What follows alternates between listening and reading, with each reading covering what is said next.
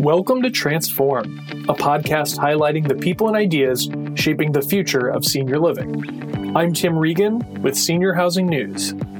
On today's episode, I spoke with Danny Stricker, president of Ascension Living, which is the senior care subsidiary of St. Louis-based nonprofit health system Ascension. Ascension Living has seen firsthand the value of having healthcare services in senior living. Over the past 7 months, the organization has leaned on the Ascension Health System for help getting crucial resources and in broadening telehealth access for its residents. The organization is also evaluating its communities for new opportunities to best serve older adults in the pandemic era.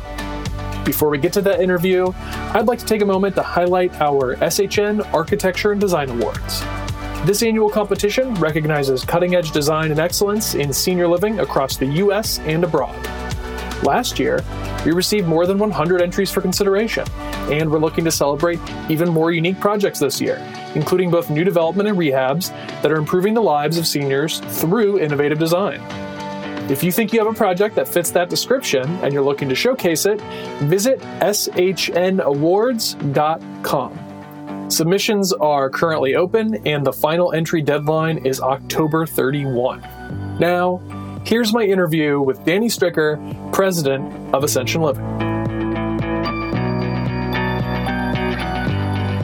Danny Stricker, thank you so much for coming on Transform today. I wanted to start by asking you, what are some of the biggest challenges that Ascension Living has had to deal with as a result of the COVID-19 pandemic? Tim, thanks for having me, and we really appreciate the opportunity to share more about our learnings and in our journey in this new era of healthcare. Obviously, like everybody, we've had several challenges in managing through this COVID-19 pandemic. Some of the biggest ones that I would say really out of the gate is just really mobilizing to make sure that, our communities have every resource available to be successful. As we've organized ourselves to respond to this pandemic, I just continue to be amazed at the flexibility of our teams and being responsive to the various changes. Some of the, the additional challenges, first, just mobilizing to make sure that we can distribute adequate PPE was one of the early challenges, and our teams responded very well. We also know that there's been several regulatory changes that continue to evolve, and navigating through those to make sure that, we're not only meeting the needs of the residents, but also from the governing bodies to make sure that we're being compliant. And, I'll tell you, being successful in this era, I believe, has many similar foundations as pre-COVID. And, for us, staying true to who we are as a Catholic ministry and serving our residents, our participants with that core philosophy in mind is certainly helping us deal with this pandemic moving forward. How is Ascension Living faring with regard to occupancy and move-ins? Yes, certainly has had its challenges, to say the least. We, the month of September for us was the first month since the start of the pandemic, which by my count is going on 7 months, that we saw overall occupancy rise in Ascension Living. And we've seen the impact change by service line. So, for example, not a surprise, our skilled nursing communities continue to be the most challenged as it comes to occupancy. And that said, we've seen a rebound within our short-term rehab census in September. Our memory care service line has also seen an occupancy gain over the past 90 days. And I think a lot of that is really geared toward the specialization that we provide with respect to memory care and the programmatic approach that we take to make sure that holistically, the memory care residents have all that they need to be successful, which is really hard to do at home. We've also seen nice growth and stabilization within our PACE programs. And our independent living is also starting to rebound and pick up with move-ins. So overall, each service line, different impact, but we're starting to see some positive movement across the board. And what are some things that you are especially proud of at Ascension Living right now? First, our teams have just done a heroic job in providing the bedside care as well as adapting to these unprecedented times. There were two things that we committed to out of the gate. Number one is that we're going to continue to invest in what we do well, which is care for our residents, and make sure that nothing gets in our way to achieve that. And then the other thing that we committed to was to make sure that our associates felt whole during this time. They have shown unwavering commitment and providing joy to our residents and our participants. I'll give you an example. We've had well over 20 Ascension Living team members travel to other communities throughout the country to help out. As we've had positive associates that needed to go on furlough, our team stepped up and they helped provide that bedside care for those fellow associates. And, as I look at our mission statement and Catholic identity, we're continuing to also find ways to serve and grow our reach, even throughout this pandemic, which I'm extremely proud of our teams for doing. I recall that this year, Ascension Living was due to implement a strategic repositioning. And I remember the initial plan was to perhaps move away from what you called healthcare-focused choices. So I'm curious, how has COVID-19 affected those plans? So we put together a very thoughtful 3-year strategic capital plan and completed all that work in November before the pandemic started. And, I'll tell you, a lot of the core pillars of that strategic plan, we believe, continue to remain solid. And I'll give you some examples. First, we know that there's an increased demand for aging in place, as well as more affordable options for older adults. And we also know that with COVID-19, the reality is that still today, there's a heightened level of fear and hesitation to leave the home, which we've all experienced, particularly as it relates to our move-ins. In May, we took the time to reassess that strategic plan to see if COVID would alter them or not. And, within our core pillars, we believe that we still have a very solid strategic capital plan to make sure that we do invest in service lines to meet people where they are and closer to home. And some examples of where we're going to be investing our resources and also ensure that our organizational structure meets the demand to continue to grow. First is we really want to continue to invest in our PACE service line. PACE for us is a very mission-focused service line that continues to meet the needs of frail seniors and elderly at home with the supportive care of an interdisciplinary team. That model of care, we also think, has implications more broadly as it relates to organizing ourselves for value-based care. So we want to continue to invest in and grow our PACE programs. We also are structuring ourselves to continue to invest our resources as well as our strategic growth plan around our memory support. We have seen, as I said earlier, we've seen our memory support occupancy remain fairly stable and start to pick up. And, as you look at the needs of memory care and the service line and the services that it provides, it takes a lot of focus to do this well. And we believe that we have a core program that enables seniors and their families that are experiencing challenges with dementia or other forms of memory care needs, that we can continue to grow that service line. We also are looking at a short-term rehab model that maximizes the value-based care programs that are ongoing, and they're still continuing, by the way, and focusing on piloting this fiscal year some short-term rehab sites within our hospitals, or the skilled nursing units is what they used to be called. So we're going to continue to invest our time to stand up a couple of pilot sites. In the midst of the pandemic, we stood up a first market for a Live at Home program, which is a care management model on-demand services for people that continue to want to remain at home. And we are coordinating services for them ranging from obviously home care all the way through their food and housekeeping. So we are continuing to learn from that initial pilot, and we'll continue to try to grow that program into new markets. And, within those core pillars for us, and as well as investing and repositioning of our current communities and finding opportunities for growth is going to continue to drive our overall strategy in the coming years. I'm curious, has the pandemic changed how you feel about the role of healthcare in senior living at all? It's really become a value to us as we've navigated through this pandemic. Currently right now, our residents have access to Ascension online care 24/7. And we're also working with Ascension to develop a broader telehealth support model that's appropriate for our residents and our participants. And, I think virtual visits are certainly not going to be going away anytime soon. We've seen a lot of benefit of our residents being able to see specialized providers faster when it's appropriate, as well as mitigating some of the challenges that come with traditional physician visits, such as transportation, as an example.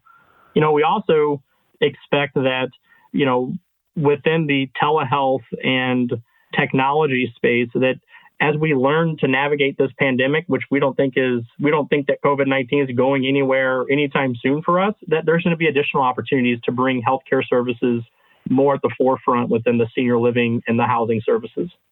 I know Ascension Living is under the umbrella of the Ascension Health System.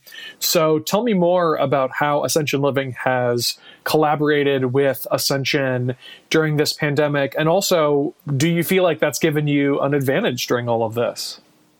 Sure. Great question. And I will tell you that it has certainly been a pleasure working with our counterparts across Ascension in several areas. So first, our GPO, which is called the Resource Group, has done an outstanding job in partnering with our communities, our leaders, and making sure that we have adequate PPE, not only back when we were headed into this pandemic in March, but also going forward as we look at our supplies and how to best make sure that we have enough on hand. So they have been outstanding.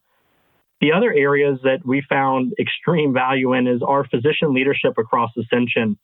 We stood up a medical director call and learned a tremendous amount across the country as to what our medical directors and physician leaders in our communities were learning within their practices as well as in our communities. And having the physician support and leadership of some of our Ascension counterparts and colleagues have just been an extreme help.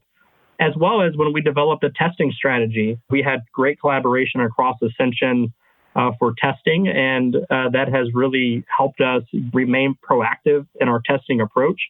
And then I would say the last area that I think is very proud of in our collaboration within Ascension is our ability to support each other from a staffing perspective.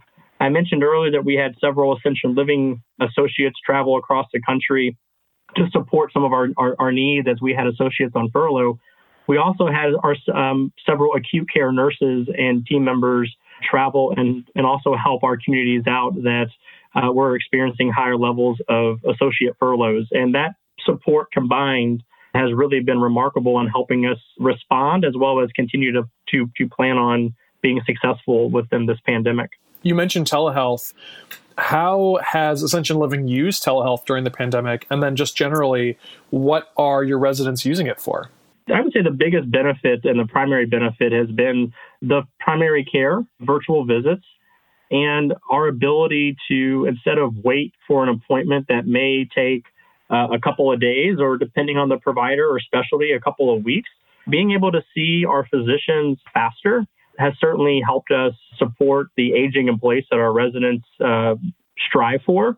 And I think, as I said earlier, too, moving forward, we certainly believe that there will be more opportunities and healthcare interventions that can be supported via telehealth and or remote monitoring, as an example. So we are very excited about the growth in that space, and it's really all to the benefit of our residents that want more convenient access to care as well as to age in place. And I know that flexibilities and allowances from CMS has played a big role in the rise of telehealth over the past, 7 months or so.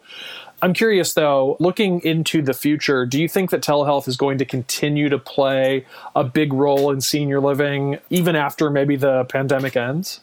Yeah, great question. And I'll tell you, we certainly commend the leadership at CMS and all the state agencies. They have been great partners as we've all worked together to make sure that we're delivering not only safe care, but also compliant care. The waivers that they have put in place, we are certainly advocating that they remain. I'm told by my advocacy colleagues that they have never seen CMS as responsive and approachable as they have been during this crisis. So I fully believe that as we've learned the successes of some of these waivers and the collaboration that, as this pandemic, quote unquote, normalizes and is just part of our day-to-day responsibility to provide care for those that have COVID, I believe that CMS and our government officials will continue to partner with us and to find additional efficient ways to make sure that our residents receive the adequate care that they all deserve. Does the COVID-19 pandemic influence or change how you feel about the role of the various components of the senior living continuum? And does it also influence or change how you feel about things like middle market senior living or active adult senior housing?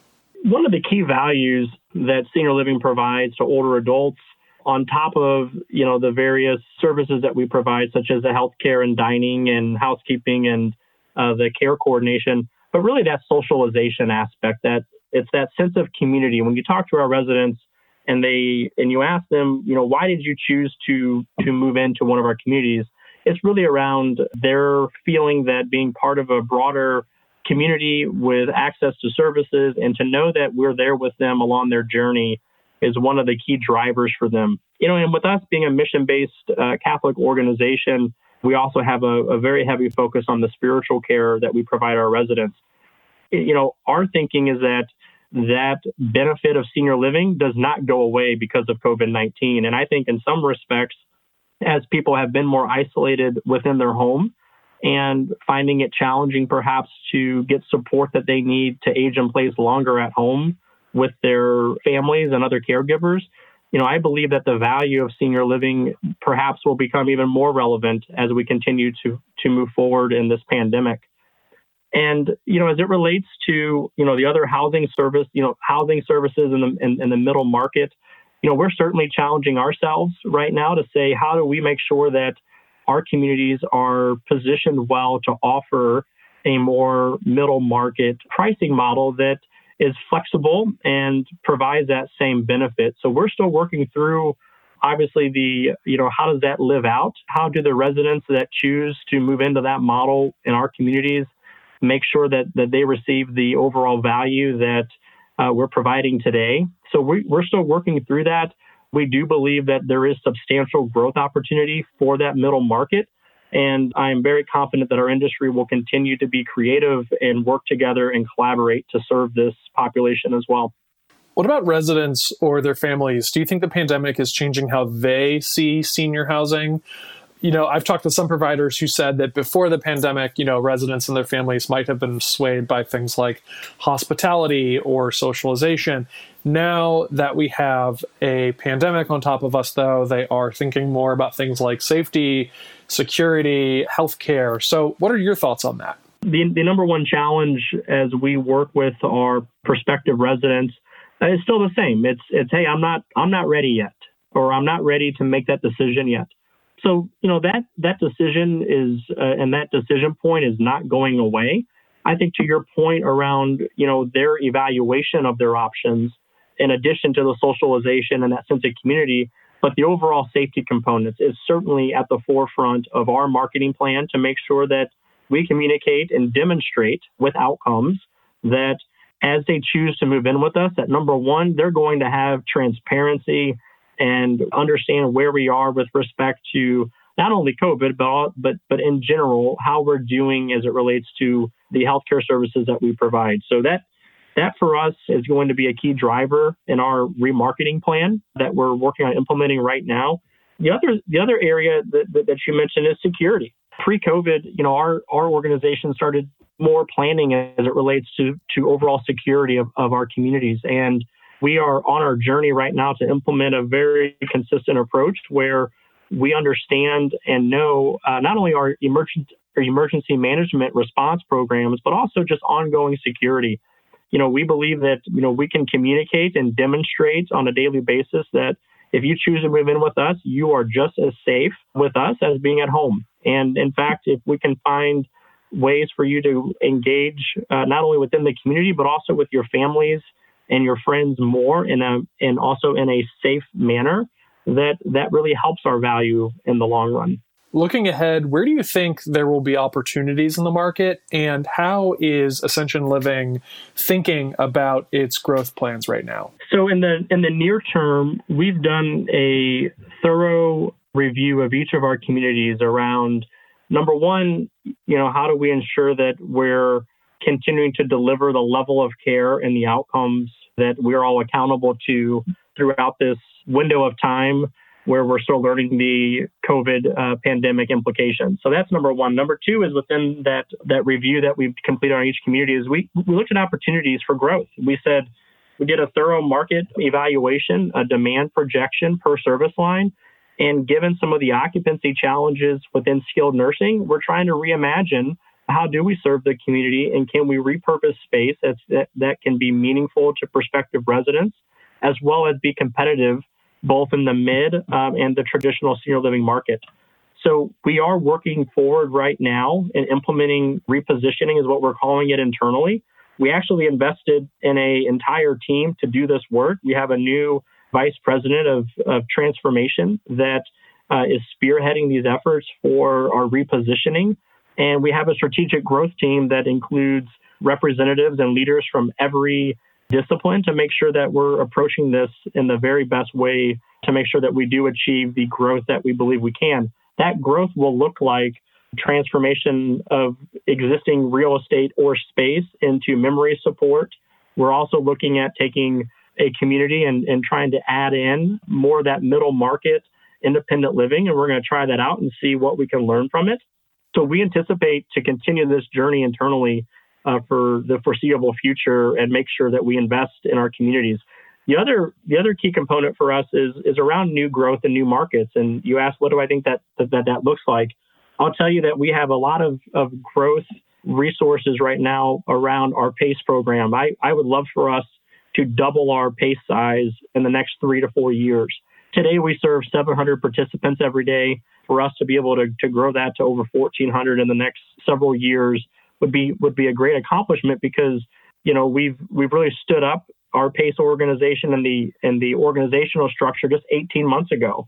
And the work that they have done to make sure that we have the right foundations in place to then grow the program that is very close to our mission is just remarkable. So we're going to continue to look at new geography for PACE growth.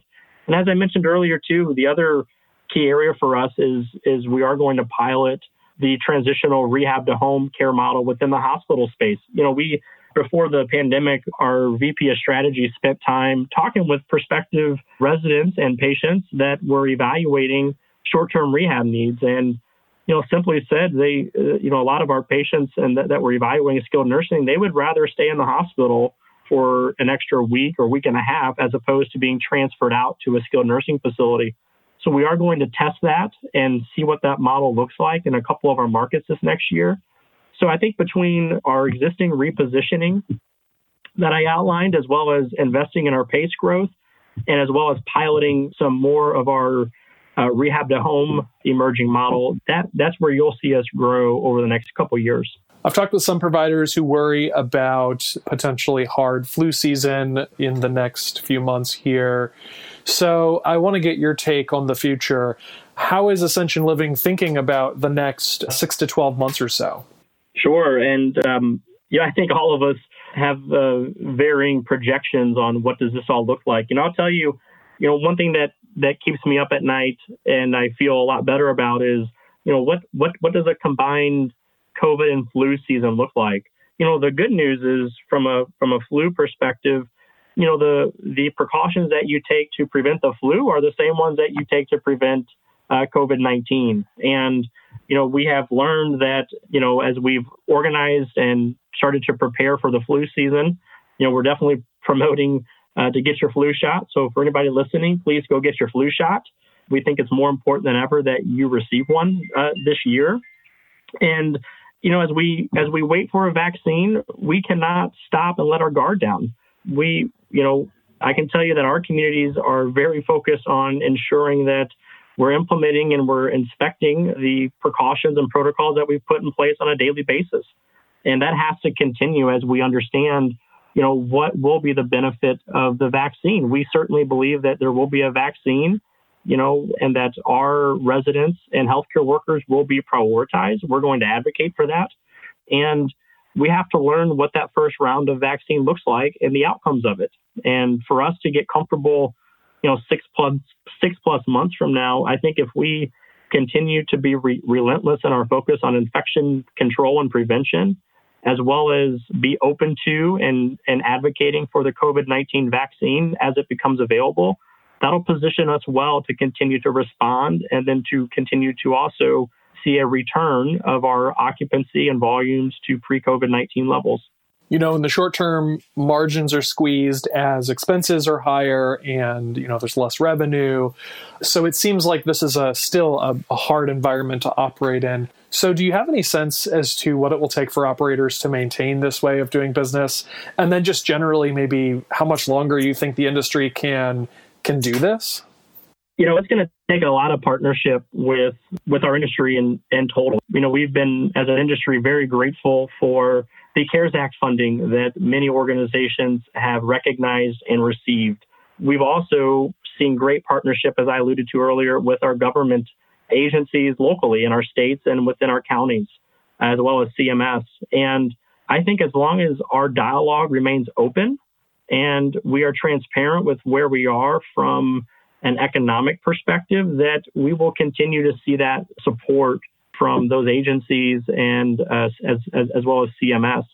And, I think, something for Ascension Living in particular, for us, what's really going to be important is that we continue operationally to focus on the areas that we have most influence on. And we can't always control every day if a resident or an associate that we admit, ends up having COVID. If they have COVID upon admission and that was missed at the hospital, as an example, we don't always have control over that. What we can do is make sure that as we learn about it, that we continue to mobilize and care for that individual with all the resources that we have.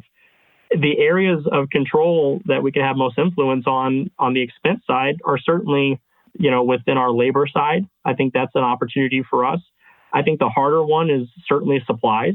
When you look at our days of supplies on hand compared to where they were pre-COVID, we obviously are carrying much more supplies every day on hand, which is a good thing, as well as our ongoing testing that we are providing. So there's a lot of focus, I know, across the industry on, as we understand where this COVID pandemic takes us long term, what are those short-term opportunities on the expense side as we understand the longer-term revenue implications.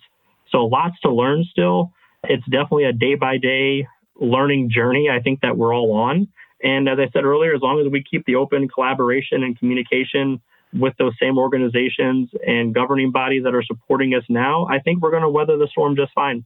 Well, I think that is a good spot to leave it. Danny Stricker, thank you so much for coming on Transform today. I feel like I learned a lot. I'm sure our listeners did too. So again, thanks for coming on the podcast. We really appreciate it. Appreciate the opportunity. Thank you. That concludes this episode of Transform. Don't forget to check out the SHN Architecture and Design Awards at shnawards.com. Again, submissions are currently open, and the final entry deadline is October 31. I'm Tim Regan for Senior Housing News. Thanks for listening.